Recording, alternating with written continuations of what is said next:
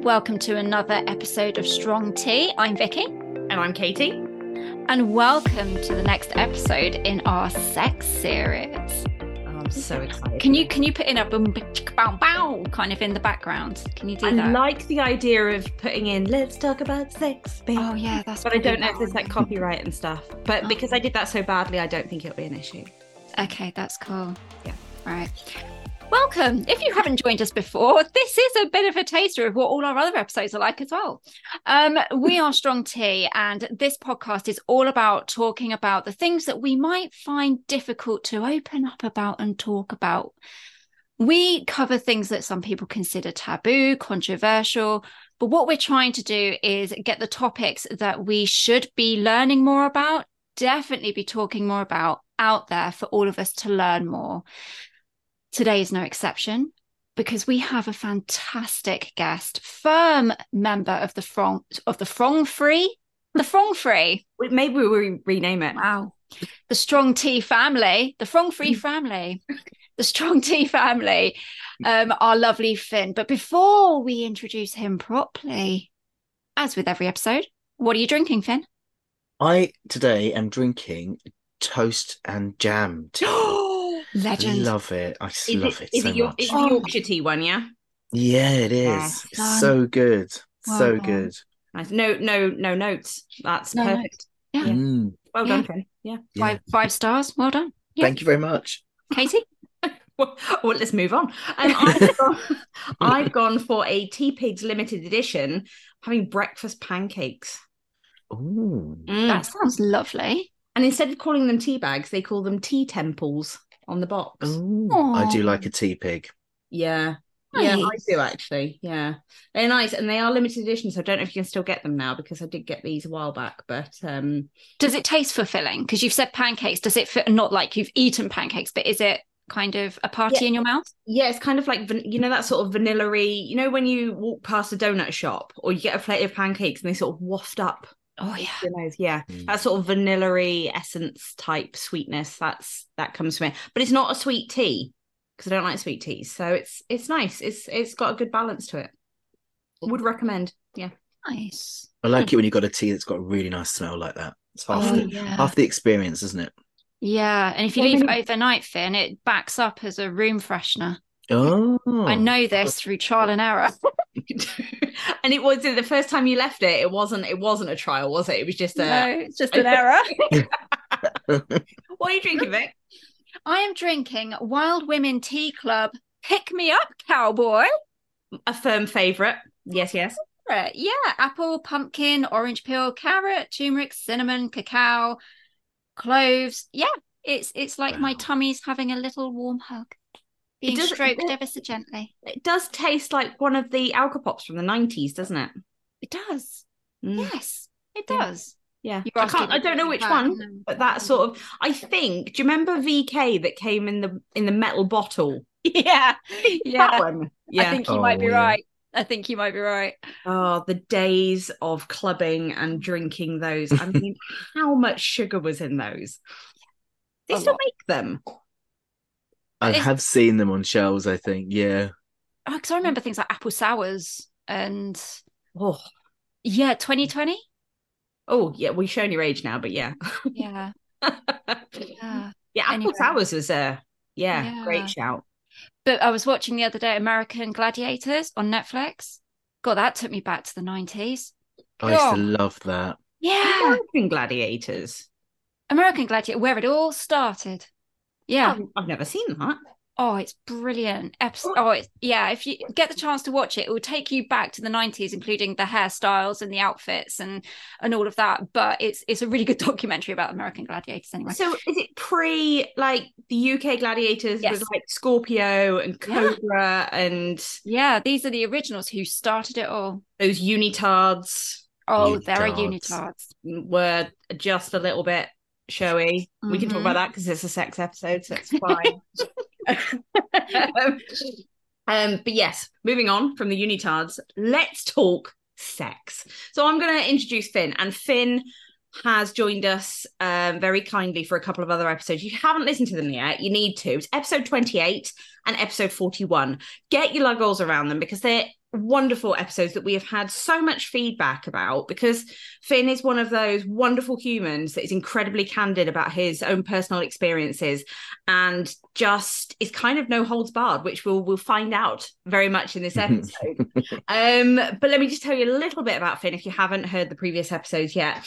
So I've kept calling you Finn because that's how I know you, but you're Finley Games, also known as Finn, and you've got just the most wonderful online family, haven't you, that have been following you for a long time. Finn was assigned female at birth, but is a trans man and has the most wonderful journey. So this is why you have to listen to episode 41. But Finn's also a recovering alcoholic and addict and has been in sobriety since 2010. So has had this huge journey and has been sharing each little part of it every step of the way with us, and it's just been brilliant. And today we get to talk about sex. So very, very excited. So we're not going to delve into your trans journey too much because obviously we have already touched on that quite significantly in episode 41. But I guess probably the number one question we have to start this with is, as a trans man, is this something you get asked about a lot? Do people want to know about sex? Do they want to know about your body parts? Do they want to really get in there? They do. And this is a really strange one because I never in a million years thought I'd be somebody that would be talking openly about sex and genitals. You know, this is not something I set out to do. And of course, now this is something I talk very openly about because, you know, I wrote a whole book about my penis. And, you know, so my YouTube channel, I've got loads of videos about this. So this is something that I talk very openly about, but this is not something I set out to do. So when I first started transitioning and I started to be very open about the fact that I was transgender, it was really difficult when people's first question to me would be, oh, so are you going to have the surgery? Are you going to have a penis? And as somebody that had just come out and was just really anxious about being out, to be asked that question was just really intrusive, really embarrassing. But this is something that is a real problem, that when you say you're transgender, it's so common that people then think that they can ask that question, what's in your pants?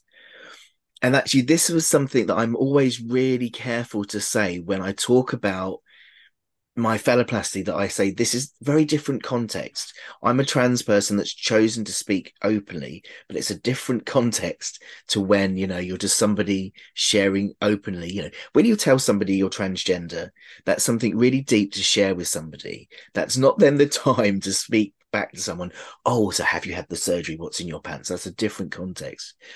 So, you know, that's why when I share about my phalloplasty, I don't really talk so much about my penis itself. I talk about like the lived experience around what it's like to have a changed body, because that's the difference.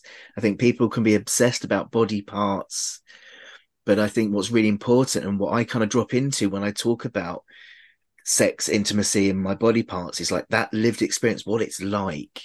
Because I think, people are fascinated, but there's a time and a place to be fascinated. And certainly in the beginning, if you'd have said to me, in 5 years' time, you're going to be really talking openly about sex, your genitals and stuff, I'd have gone, no way am I, because I wouldn't have set out like that. But it's just the way it panned out for me. But it's really hard that, you know, this is where people go. And I understand people want to learn.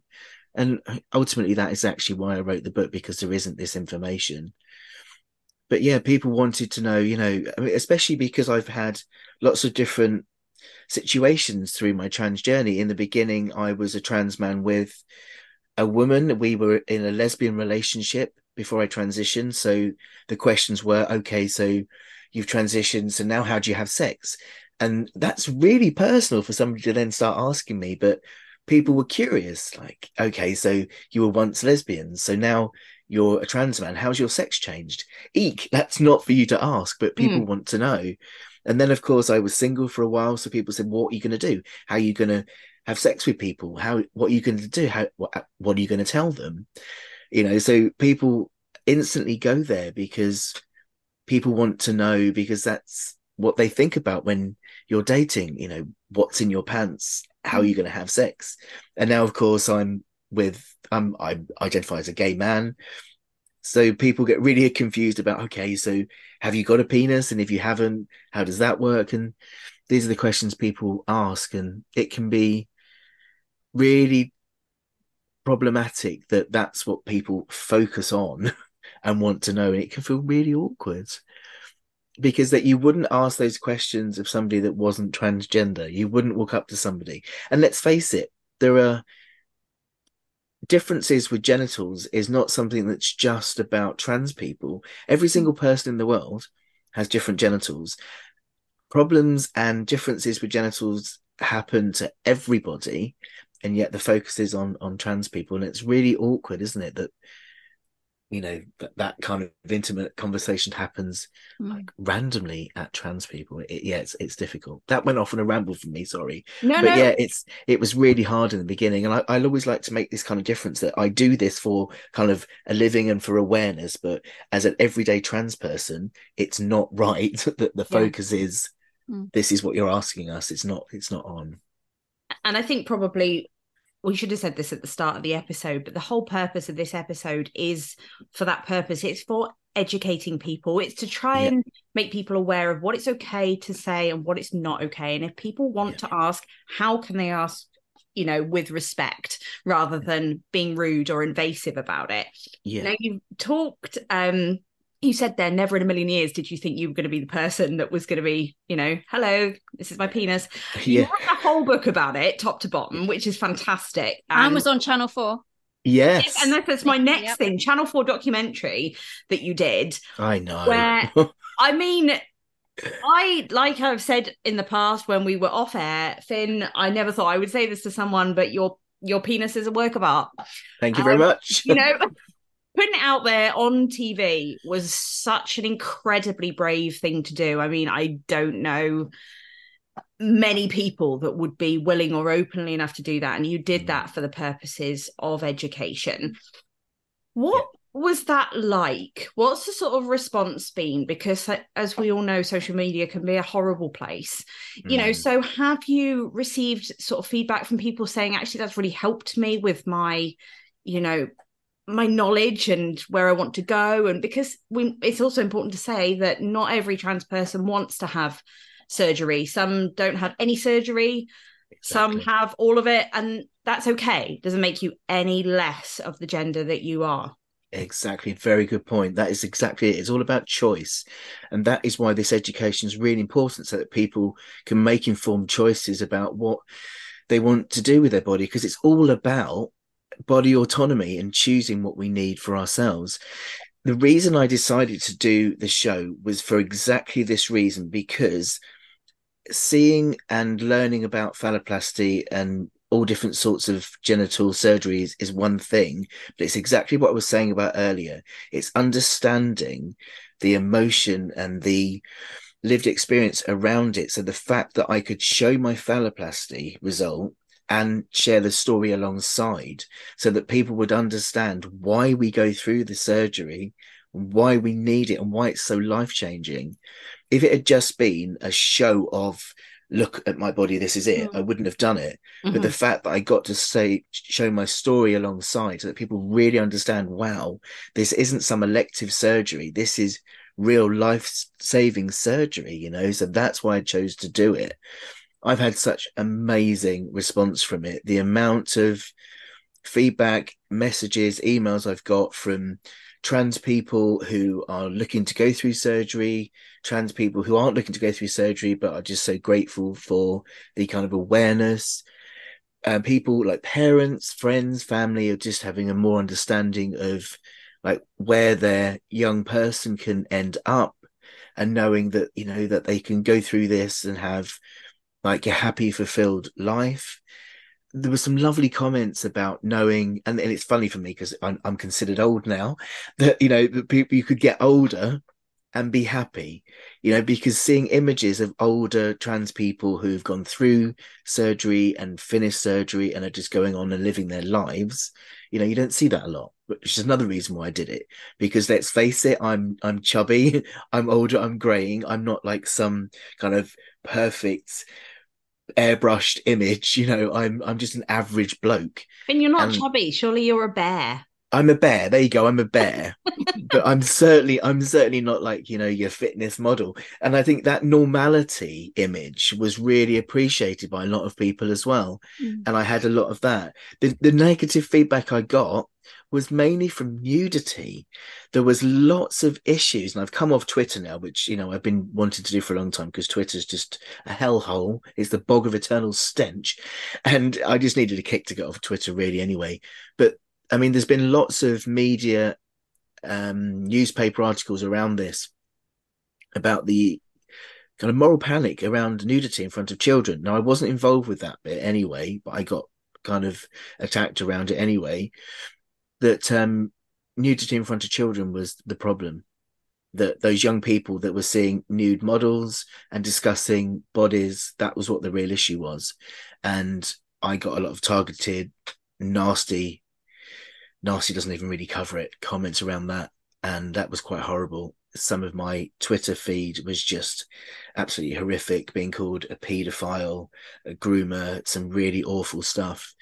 Those young people were very wise, very intelligent, very insightful. And it was really insulting to them to say that they weren't aware enough to make decisions about what they could and couldn't see. And the fact is, on that program, everyone was put through like a really in-depth psychological evaluation. Did they want to do this? It was all like consent. All the models went through the same thing as well. Everyone that went on that show had like a background of kind of their own body issues and had reasons for wanting to kind of help other people, and I mean, obviously I can't speak for these young people, but I have background knowledge. And so I know that, obviously these young people couldn't speak out for themselves on what was being said about them. And I feel really bad for them that, they were people saying, oh, it's not right that these young people were subjected to these images and the damage it was going to do. They must have been really angry behind the scenes, because there they were being really wise and talking about, oh, I'm now not going to change my body. I realize I can accept myself, and really learning from what they were seeing. Oh, it made me really mad that in this day and age, you can't, a naked body isn't inherently sexual. It was just, I couldn't believe that was the real aspect that people were losing their bananas over. I watched that episode and the kids were kind of embarrassed and so on at first, but as you said, Finn, they soon asked questions and learned more. And I think the power of that and what you did was, because people just sexualize things. Women can't go out topless because our boobs have been sexualized, even though they're for feeding kids, primates, animals, have mammary glands to feed children. It's the society that has sexualized them. Yep. And so what that program did for the kids, and what you have done, is taken that sexualizing away and gone, right, this is biology, this is how it works, this is what it is, this is what it looks like. Sexualization aside, this, and why shouldn't we be comfortable with, I think it is a UK thing as well, because in a lot of parts of Europe as well, it's far more comfortable with the naked form. That's a lot of the comments I was getting from people as well, saying, wow, I can't believe your country is responding like this to the nakedness. It's because over in our country, this wouldn't be the case, Yeah.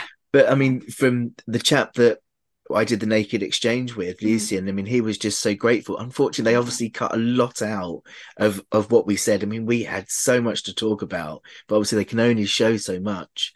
So there was some feedback about, oh, you didn't speak the whole truth about all of your words gone out of my head, complications I had. But we did. We spoke an awful lot about the fact that I'd had 6 surgeries when there's only 3 stages, and so he knew all of that. But obviously in a short show, there is stuff cut out. So, but I think, he certainly went away with more knowledge, and we're still in touch, and he learned a lot from it, and I learned a lot from him. And to be able to pass that knowledge on was just so incredibly powerful. And to see him as a young man having more choice now than I had at a young age, and more knowledge than I had, and to know that, I've put this knowledge in the world now that wasn't there when I started my journey.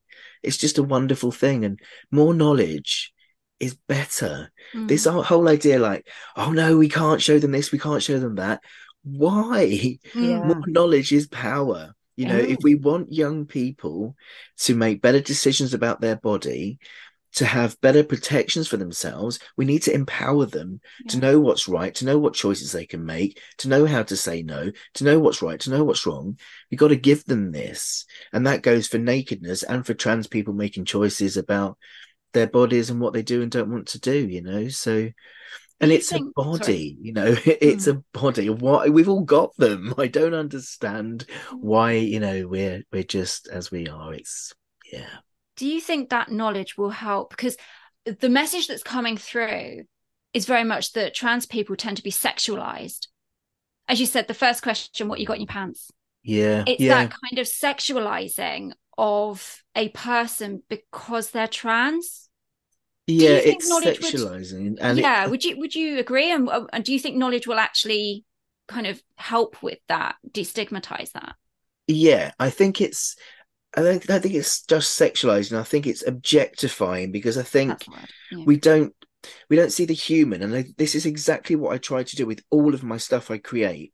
I try and bring in the human with everything. So whenever I write, when I do my YouTube videos, when I do my talks, I talk from a first-hand perspective. So even when I'm doing like awareness talks, I always do it from my story because I think when you humanize stuff, people then start to relate better. Because the trouble is, when you learn about trans things, you just see it as an object. So that's why people ask about our bodies. They're fascinated with how things work, and what things mean. But when you put the human in it, the human Mm. element, that's where things start to change. And that's exactly what I meant about the show, Mm. because you could see a body and a penis and how it works. But then if you talk about the person and Yeah. what that person's been through, you then go, oh my word, I didn't realize that trans people went through all that pain. No wonder they chose to have that surgery. No Mm. wonder they chose all those risks. Oh my goodness, I understand now that although that surgery is risky, it's far more risky to try living a life in all that pain. I get it now. Yeah, absolutely. Mm. And that's the thing. So, yes, it's objectifying. But then if you give a story behind it, then it's less objectifying and it moves it towards the human, if that makes sense, I think. Yeah. So that's why I never do, when I do my talks, I don't do like the kind of whiteboard and the kind of bullet points. This is the language, that's the language. I teach it within my own personal story because that's when people relate. We need to kind of bring the human element back into trans people, and because I think people forget that there's a human behind us. Yeah. You know, all we see is an issue. Well, what people think is an issue, we're not an issue, we're humans, and that's what gets forgotten. I think that's one of the things with all the hate that comes through online, is that the things that people say about the trans community, they don't sort of relate it to people. It's just like a blanket comment, and I think that can be incredibly harmful. So we talked a lot about the sort of physical side of it, and I know we're going to come on to that a little bit more later, but talking about sex. So I know, doing the dance. Bow, Doing the yeah. dance, sorry. Bow, bow. What was your relationship like with sex before your phalloplasty? And I'm talking probably maybe pre-transition and sort of then after you transition, but before your surgery, you know, as a sort of journey, what's it been like? Really complicated, really complicated. So I was always attracted to men in the very beginning when I was still living as a woman. And I was really, really attracted to men. And I'd go out with men. And then in the very beginning, when it was like really exciting and first bit of the relationship, the sex would work. And then all of a sudden it would stop working. I think as soon as that initial excitement went, it would start to feel really awkward again. And all of my relationships would break down because of the sex. I just started to feel off and awkward and it just didn't work. And I always said, if I could have a relationship without the sex, it would be fine. But I would have a sex drive and feel sexual, but it just wouldn't work. And this is one of the reasons I thought I was a lesbian, because I thought, well, I seem to be attracted to men, but the sex isn't working. So maybe I'm a lesbian. So I tried going out with women, and that seemed to work better.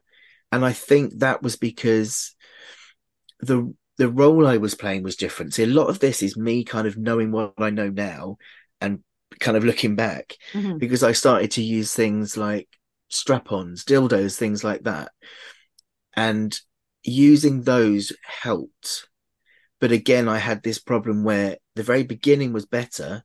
And I think that because of the heightened kind of excitement, but as soon as that fizzled out, it was the same thing again. And I could never put my finger on what it was that just feel awkward. I'd almost feel like kind of sick and wrong, and it just didn't work. So I was really confused that, and I thought there was something wrong with me. I honestly thought I was just broken in some way and something didn't work at all. That was kind of pre-realizing I was trans. And then when I kind of realized I was transgender and I came out, I was still with the same person I'd been with at the time. We'd been living as lesbians, and I transitioned. And I started to then use prosthetics at the time. And again, that was feeling better, but that still wasn't quite right. And then we split up. And it's now that I realize that I needed to have lower surgery to realize that I'm gay. And this is so complicated, because I think I am a little bit attracted to women. I wouldn't ever call myself bisexual or attracted to women. I think I have certain women I could be attracted to, but I'm predominantly gay. So, but I couldn't have relationships with men with the body I had because it just didn't fit. I think some people can, because they clearly do, because lots of trans people don't have surgery. But for me, I needed to have the body I have now. I needed to have lower surgery. And I think for me, what needed to happen was I needed my body to be right in order to then be able to know who I was attracted to. Because once I started to have lower surgery and my body started to change, I then started to feel more comfortable in who I was flirting with.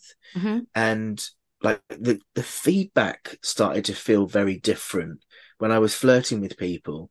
And then when I was in the middle, I think you've read my book, haven't you?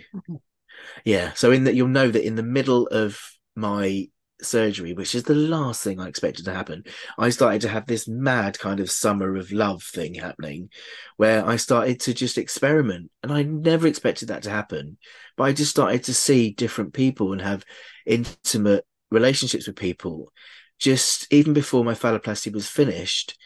And that was because I just started to feel really, really comfortable, even though I couldn't have sex at the time because I didn't have the implant to get an erection, because I had a penis and my body felt right.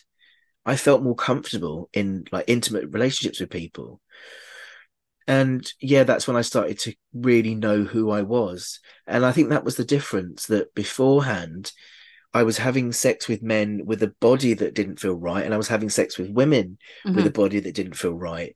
And once my body started to feel right, then who I was with started to feel right. And I think I could start to ask for the kind of touch I wanted that felt right. And I could start to touch myself in ways that felt right. And I think that was the key, because I didn't really know what I liked, didn't know what to ask for, because my body was just something that felt really, really alien. And yeah, it's just continued to grow I honestly thought I would have to wait till I finished phalloplasty for any kind of intimacy to happen, but that's surprisingly not what happened. It started in the middle of my surgery, which was surprising, but makes sense. I think I started to have my own kind of sexual awakening as my body started to change, and it's just continued ever since. It was bizarre.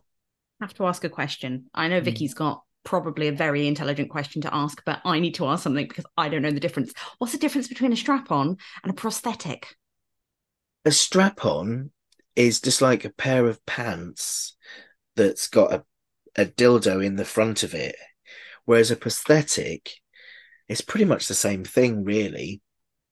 It's just, it looks more like a penis. It's actually, and it's designed more for trans men. So a strap-on feels, it's more like a lesbian attachment, whereas a prosthetic is more like a trans man thing. I had something called a peacock, which is designed to be worn all the time, so you can use it as a stand-to-pee device, and it's got a little attachment in it which then can make it erect to use for sex. So it's like something you wear all the time, so you can use it and you wear it throughout the day.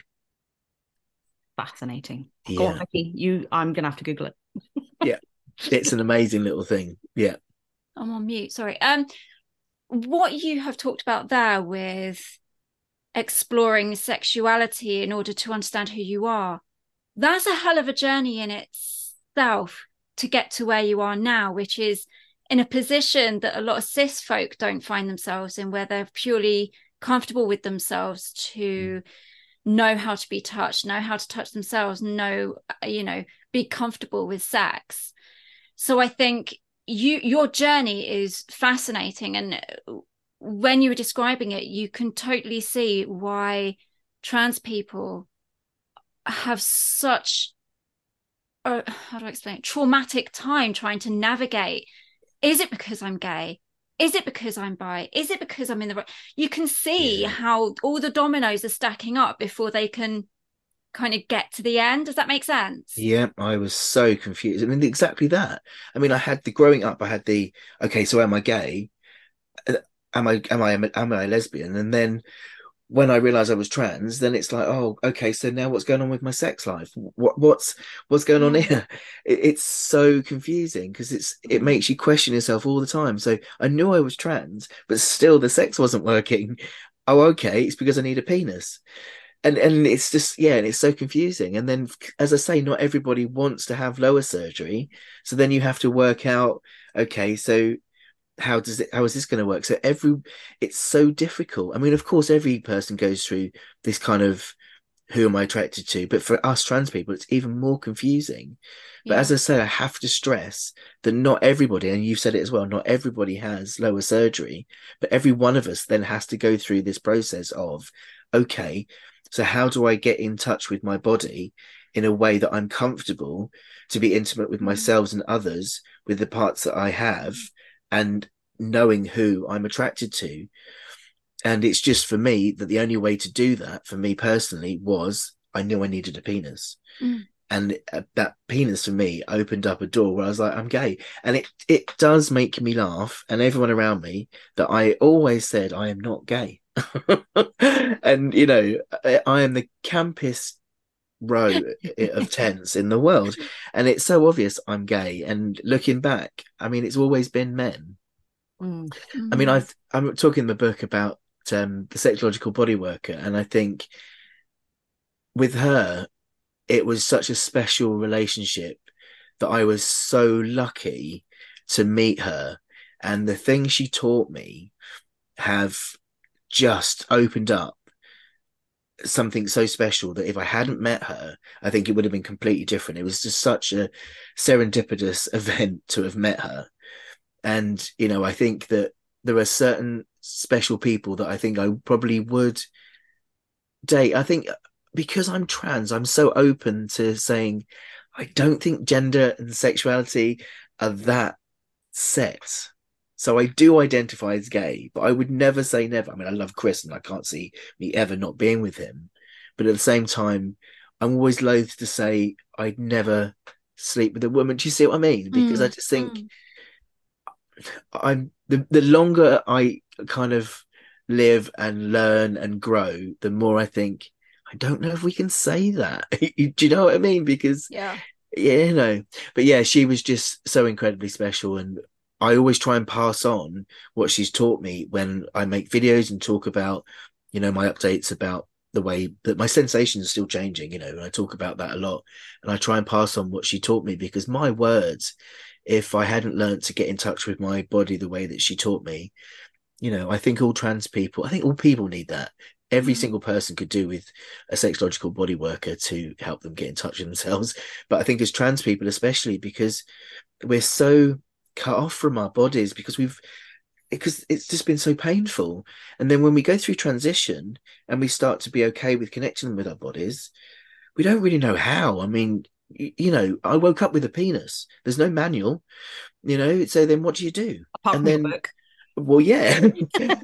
Well, yeah, there's the manual. There you go. Read my book. There's the manual.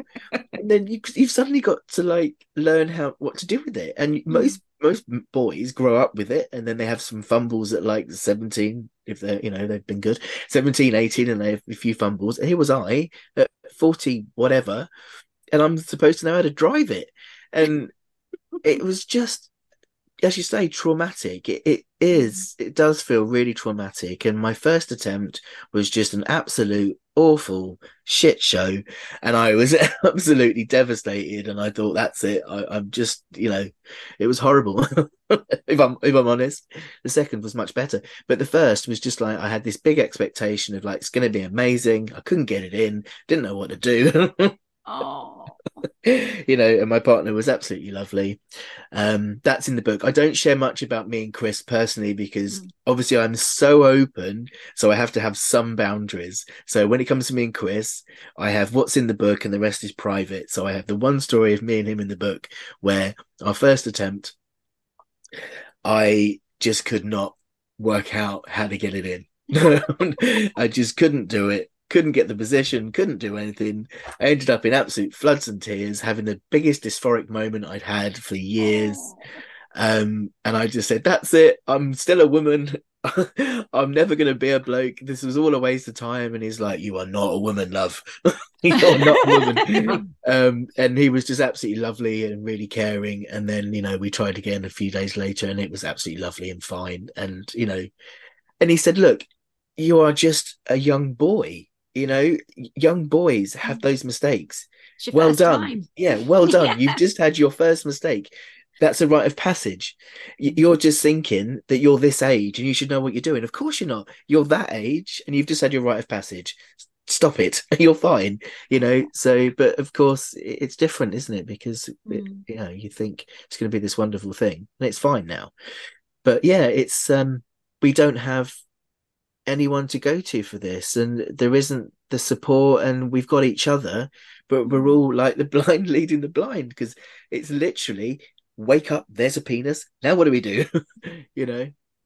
It's really interesting you talked about let me get this right, sexological body worker. So, and it was actually my question that I was going to ask. How do you learn intimacy? Because of course this is not just a case of you've woken up with a whole additional body part, because you have, but it's becoming comfortable with you and your body again after so long of being I'm in the wrong body, but then also the actual literal mechanics of how it works. So how do you learn intimacy, and how do you learn to get that's learn how it works, etc. Lots of time on your own and an account with Love Honey. Honestly, that's what you do. And a password for when you're in a room on your own and your partner doesn't come in. So that's what you do. It's really important to do that. So that's what I have done, and I still do, and experiment lots on my own, because obviously there was I didn't really touch myself that often beforehand, and when I did, it was very quick to reach a goal. Whereas now it's all about oh, this feels different, oh, that feels different, this is changing, because over that time my penis would change every single surgery, the sensation would change every single surgery, so everything was always changing. So it was a case of always re-exploring, and even now sensation is still growing and changing each time. So it was a case of constantly just you almost have to forget how it was before. We do this thing, and our brains do it because it's easier, because of how the wiring is, where we know something is a certain way, so that's how it remains, unless we look again.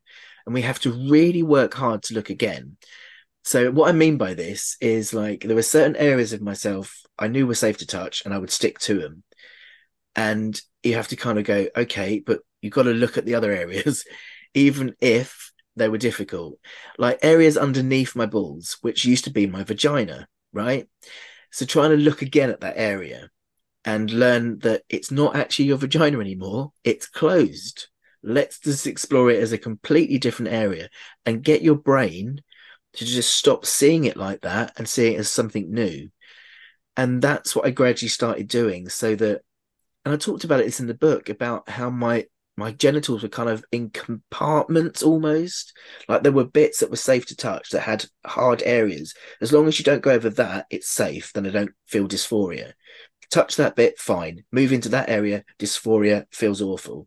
So it was about kind of gradually touching different areas and being okay. Like they bury the clitoris. So I used to call my clitoris my T-dick. So I wouldn't touch that bit because it'd be like, well, that's my old part. So stop seeing it like this is old part and this is new part, and start seeing it, this is just my genitals. So gradually just start exploring different areas, and eventually it just became one penis. Is this making sense? Yeah. I'm just deep in what you're saying, because I don't think I'd ever considered that before, that after phalloplasty or any trans surgery, that there would still be an element of dysphoria or triggering. I hadn't even thought of that. The brain is still there, isn't it? Until you reteach it. Yeah, absolutely. Because, like, you know, if I lifted up and touched under my penis, I had a lot of trauma around that area because I had a bad experience on one of my surgeries where I'd got an infection and they'd opened up under there after being closed up so that I could pee under there because my urethra had gone wrong. And I didn't know, they'd not told me. I had a really awful experience. I had to take it out of the book because I wasn't allowed to put in detail what happened because I would have got in trouble. But yeah, I had a really bad experience at hospital. So that area was really triggering for me. And so I experimented with that, with that sexological body worker. We did some work around it. And it's now one of my favorite areas to touch under there. I can't remember the name for it on a cis man under your penis, like between the penis and the balls. Perineum. Perineum. Yeah, that's it. Obviously, that's not that on me, but it's a really nice place to touch for me now. But for a while, it was still the vagina where they've closed it up, whereas now it's not. And I don't think of it as old area, new area. It's just a really nice place to touch. And where they've buried my clitoris underneath, I can still feel my clitoris get an erection, but I no longer kind of call it my T-dick or my old area, whatever. It's just like a second erection. And I don't think about it as anything other than like a base erection or something like that. You know, it's just gradually I've got these other parts that are just, I mean, if a man's got a penis, he must have, well, I know because I've got a partner, he's got certain areas that are like, that's really nice to touch. That's really nice to touch. That's just the same with me. Mm-hmm. It's just they used to be other things that they've now been made into a penis and parts of my penis, and that's it. And like my labia, which are now my balls, they're just my balls. And I don't think about them as like labia, they're just my balls. And that's gradually what I've done, is just by touching and playing and looking and getting a mirror down there and just with different, like a gentle vibrator on there, I'm feeling different things. What does this sensation feel like with closed eyes, with open eyes, looking at it, not looking at it? That is how I've gradually just kind of broken down barriers, like actual kind of real barriers, because that's what it feels like compartments of a penis into just like one whole area. That's how I've done it. And it's just, yeah, now it's just a penis that's been reconstructed rather than just, you know, it just feels like I was born without it and they've reconstructed it, and that's it. Apologies for my dog getting overexcited then. You have a question? She did have. She's naffed off now. It sounds like a journey in itself, trying to become acquainted with your new penis and everything else around it, yet alone what what the sexual sensations are. For the benefit of our listeners who haven't read your book, who didn't watch Sex Education. Naked Education, not Sex Education, that's a series, but that's also good. Could you just tell us how the phalloplasty has been designed to have sex? Yes. So I have a 3-part implant device, which means I have a kind of a tube through my penis, and then I have a reservoir in my lower abdomen and a pump in one of my testicles. When I pump my testicle, saline solution from the reservoir goes into my penis, into the little tube, which causes it to get erect. And I can then press the button on my testicle to then deflate it. So then when it's erect, I can have penetrative sex. That's how it works. So I literally pump my testicle to get an erection and then press a button to release. That's it. It's anchored to my pubic bone. And as you were saying earlier, that does take a bit of work to learn how to pump that up. How long does it take? It's about 3 squeezes to get an erection. Right, okay. This might be a really stupid question. Can you ejaculate? No. Right. Although, if you can ejaculate before you have surgery, if you are somebody that can do that, and when you have the vaginectomy, the scheme glands are still intact, some trans men find that they do produce some fluid still. Interesting. Yeah. I don't. Did you find when obviously you talked about experimenting on your own and getting used to what that was like, when you were in a sexual scenario with a partner and you're thinking, oh my God, I got to pump this and I've got to press that and I've got to do that, does that kind of take away from the moment? Or are you just like, I'm guessing you're that in tune with a partner that you would just be like, look, there's a lot of new shit going on down here. Yeah. In the very beginning, yeah, it is weird because in the beginning there was a lot of fumbling on what the hell's going on. Chris will not touch it because obviously for a cis man, squeezing your testicle is like, oh my God, what are you doing? So like, there's no way he's doing that. So yeah, he's like, you do that. Now I can do it without even like thinking about it. But in the beginning, it was very much like, what's going on here? What am I doing? And I had to really think about it. But now I can do it with my eyes closed. But something I worked out midway through was like, well, usually you've got an erection already, and that's what gets someone going. So I figured out a little while into it, it's like, oh, hang on a minute. What I need to do is get an erection first. Then when Chris is asleep, roll over and jab him in the back with it. That's what I need to do. The old roll and jab. Yeah. So yeah, it's kind of like thinking about things like that. So yeah, I mean, I'll either like when we're kind of kissing, I'll just sort of like lean down and I can pump it up like that. Or if he's asleep, then yeah. That is such a good sign, isn't it? I think, yeah. I don't know why I just said that. Yeah, I kind of in my head that sounded, that is such a good way of doing it, of preparing. Because as you say, it's So I'm not imagining it. I know it looked like I was just imagining it then. I do apologise. It's fine, Vicky. It's fine. You're in the zone with it. It's not a problem. The only thing with these devices that is the problem is they don't have a very long shelf life. They can malfunction within about 5 years. So 5 to 10 years is their shelf life. That is the problem. So it's like, do you consistently have to go and get it checked, or do you have to get it replaced, or what? If it depends what breaks on them, but yes, you'll have to either go and get a bit of it replaced or the whole thing replaced. I know. Oh, yeah. So that's going to be surgery. Yes, I probably would not get mine replaced because of my ME. I don't think I'd manage the surgery. So I don't know.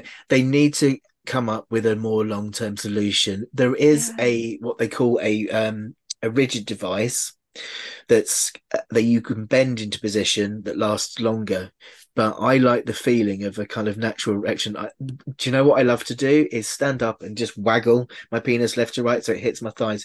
One of my favorite things to do in the entire world. I would not want to have like a semi-solid erection all the time. I love to like swing in the breeze. Isn't that something all men love to do? Yeah, the helicopter, Windmill, right? you know, yeah, exactly.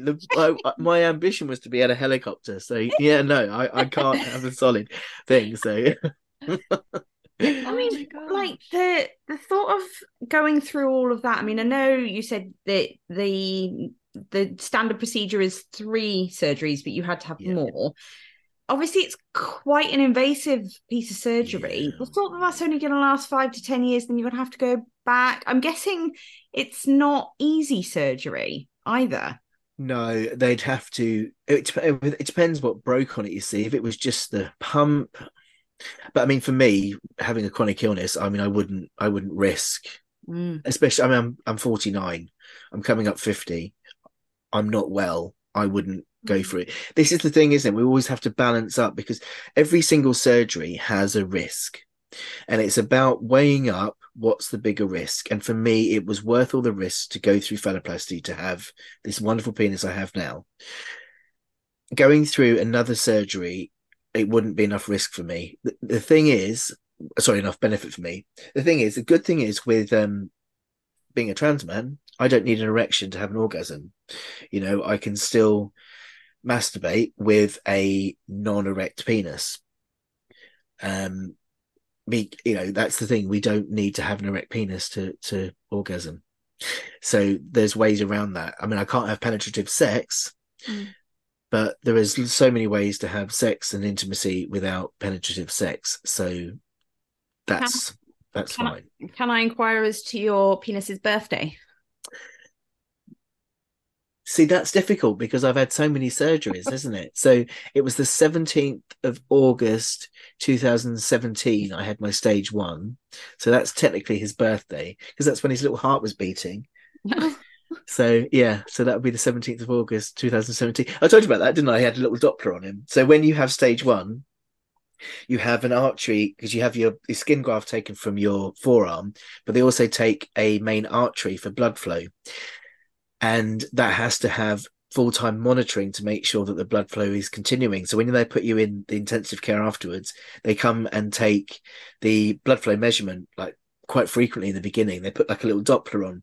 So when I kind of was coming round, all I could hear was boom, boom, boom, and it was like the baby's heartbeat. And I was like, what's that? And I knew that this was going to happen, but hadn't connected that it was going to sound like a baby's heartbeat.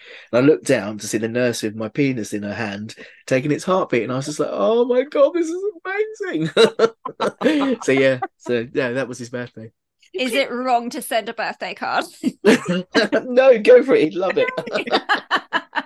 So does it, like, straight off the bat, that first surgery, because you talked about the intricacies, especially in your book, and I know we touched on it touched on it is probably the incorrect terminology to use, but we've spoken about it briefly about the different stages that there are. But on that first surgery, you look down and you have a penis? Yep. It's that straight away. Yeah, but it's just literally a sausage at the beginning. There's no shape because they don't create the glands, the head of the penis, until stage 2. So stage 1, it's just very, very basic, and there's no stand to pee. They don't do the hookup until stage 2. So it's very, very basic stage 1. And how long do you have to wait between stage 1 and stage 2? I waited just a year. I have to say now, the waiting lists are horrendous. I was really, really lucky to get all of mine done in 3 years. Now you're lucky if you can get an appointment within 3 years, let alone a surgery. It's horrendous, the waiting lists at the moment. It's absolutely awful. But I had roughly about a year between stages. So I was very, very lucky to go through like I did. But I have to say, I mean, this is the thing. I do speak about this on my YouTube as much as I can without getting banned, that you can masturbate with your penis right from day one. Once you've got it, and I did that right from day one. But you have to do it in very different ways, and this is what's really complicated about lower surgery and sensation and orgasm and making choices, because when it comes to the clitoris, when it comes to sensation, you never know how much you're going to gain. So they hook up nerves so that you get erotic sensation and tactile. I have got a little bit of tactile, not that much, but plenty of erotic. So you can, if you keep the clitoris unburied, if you're, I'm trying to how to do this because we're talking and I need to show this somehow or try and visualize it. So what you need to do is obviously hit the clitoris to make sure you get sensation. Because if you haven't got sensation in the penis, you need to masturbate in a way to hit the clitoris. So in the beginning, that's what I was doing, but still masturbating with my penis. And that's how it's evolved as it's gone on. But now I've got enough sensation that I don't have to do that, if that makes sense. Got it. So yeah, I mean, this is what I'm saying about you don't need an erection to actually orgasm. So yeah, right from day one, even though nothing was finished or it was just a basic penis, I've been able to have pleasure with my penis right from day one. But I had to experiment with how to make that happen by using my old equipment in combination with my new equipment from day one and kind of find ways to do that. What would you say? And I know you did touch on this briefly in your book, but what would you say to trans folk out there who are maybe struggling with that identity? If they have had surgery, if they haven't had surgery, just it's such a. I'm just talking because of the conversations we've had with you and other trans folk. The transition itself as a physical entity is hard enough, but mentally you've had to suffer for so long with that dysphoria, and now all of a sudden you're trying to learn again. What would you say to people about sex in this instance, about people that are trying to really get comfortable, I guess? I think just give yourself a break and take time, because I think that's what I did wrong in the very beginning with that first failed attempt, was trying to jump into a 40-year-old man's shoes when I'd not been a 17-year-old boy. Mm-hmm. And what I needed to do was give myself a break and give myself time to learn. And that's, just take time with yourself first, get to know yourself, experiment with yourself, be gentle with yourself, learn with yourself. And then, when you find someone you connect with, just really take your time. There's no need to rush it. If you find somebody that you really connect with that will respect you and be considerate, that's what, that's when you connect with someone. Just don't rush in. Just give yourself the respect and time and find someone who does the same, because, this is early days and you can't expect to just know how to do these things. Remember that you are that person that's very, very young. No matter how old you are, in terms of your body and your learning, you are very, very young. So just be gentle with yourself, give yourself the time and love and respect, and whoever you're with, demand that same love and respect as well, because you deserve it and you deserve to be treated that way. And don't do yourself any more damage by going with anybody that won't treat you that way. That's the biggest thing I would say, because I think often we don't give ourselves the love and respect we deserve. And then we often get ourselves in situations with people that treat us badly. So give yourself the love and respect you deserve, and make sure whoever you give yourself to is giving you that same love and respect you deserve as well, because that's where healing happens and where magic happens, and you have these amazing experiences that you can grow and learn with. Great advice. Yeah. As you know, Finn, because you've done this many times now, we offer our guests the final sip. Oh dear. Can't say we didn't warn you or give you the homework. I know. So what parting words would you like to leave with our listeners? Any further advice, anything you'd like to talk about, hopefully related to this, but anything in general, anything you want to leave an impression about? I just want to say that I suppose that it's bodies, it's sex, this is just normal, and I think we all worry about talking about this stuff and feel awkward around this stuff, and we shouldn't. And I think especially for trans people, we need to be able to talk about this. We desperately need to be able to talk about this and be okay with it. We need it, don't we, more than anyone? Yeah. And to remember that trans people haven't got the monopoly on feeling weird about sex. Everyone does. It's easy to think, oh, it's only me, it's only me. It isn't, you know, and we aren't the only ones that have got genitals that are different, that work differently. Everyone has, you know, there are so many people that have also got maybe, you know, got a micro penis, or they've got a penis that's too big and doesn't work, you know, or people who've got awkwardness around sex.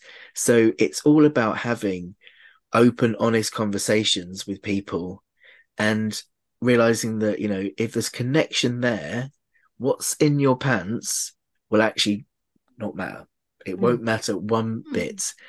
If you connect, you'll connect and it'll be fine. So take a deep breath, trust, and go out there and be brave. You never know what you'll find. I think we're going to steal all of that as the bio for the whole series. Yeah. Soundbite. Thanks for that. If anyone watched Naked Attraction as well, they would know that just everyone looks different, don't they? Do you remember that program? Yeah.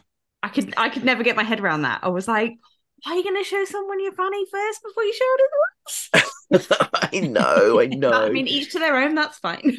Anna Richardson is amazing. That's the only reason I said yes, because they asked me so many times and I kept saying no. And then I saw that Anna Richardson was involved. I went, oh, actually, okay then. She's brilliant. Yeah. Anna Richardson's amazing. Yeah. We had a bit after the show that I showed her the erection, because obviously you can't show it that. And Lucian had wanted to see it. And I said, do you both want to see my erection? So I pumped it up and Anna went, can I have a look underneath? I said, yeah, go on then. So she got down on the floor and was underneath my penis going, so where's your clitoris? And it's a bizarre moment where I've got my legs akimbo. Anna Richardson's underneath my legs going, wow. It was just can I have an autograph?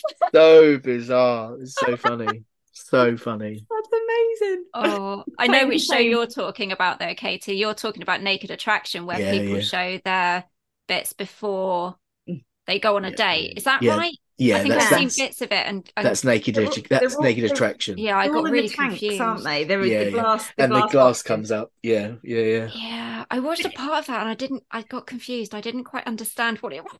Well, no, because I was watching it, and I was just like, it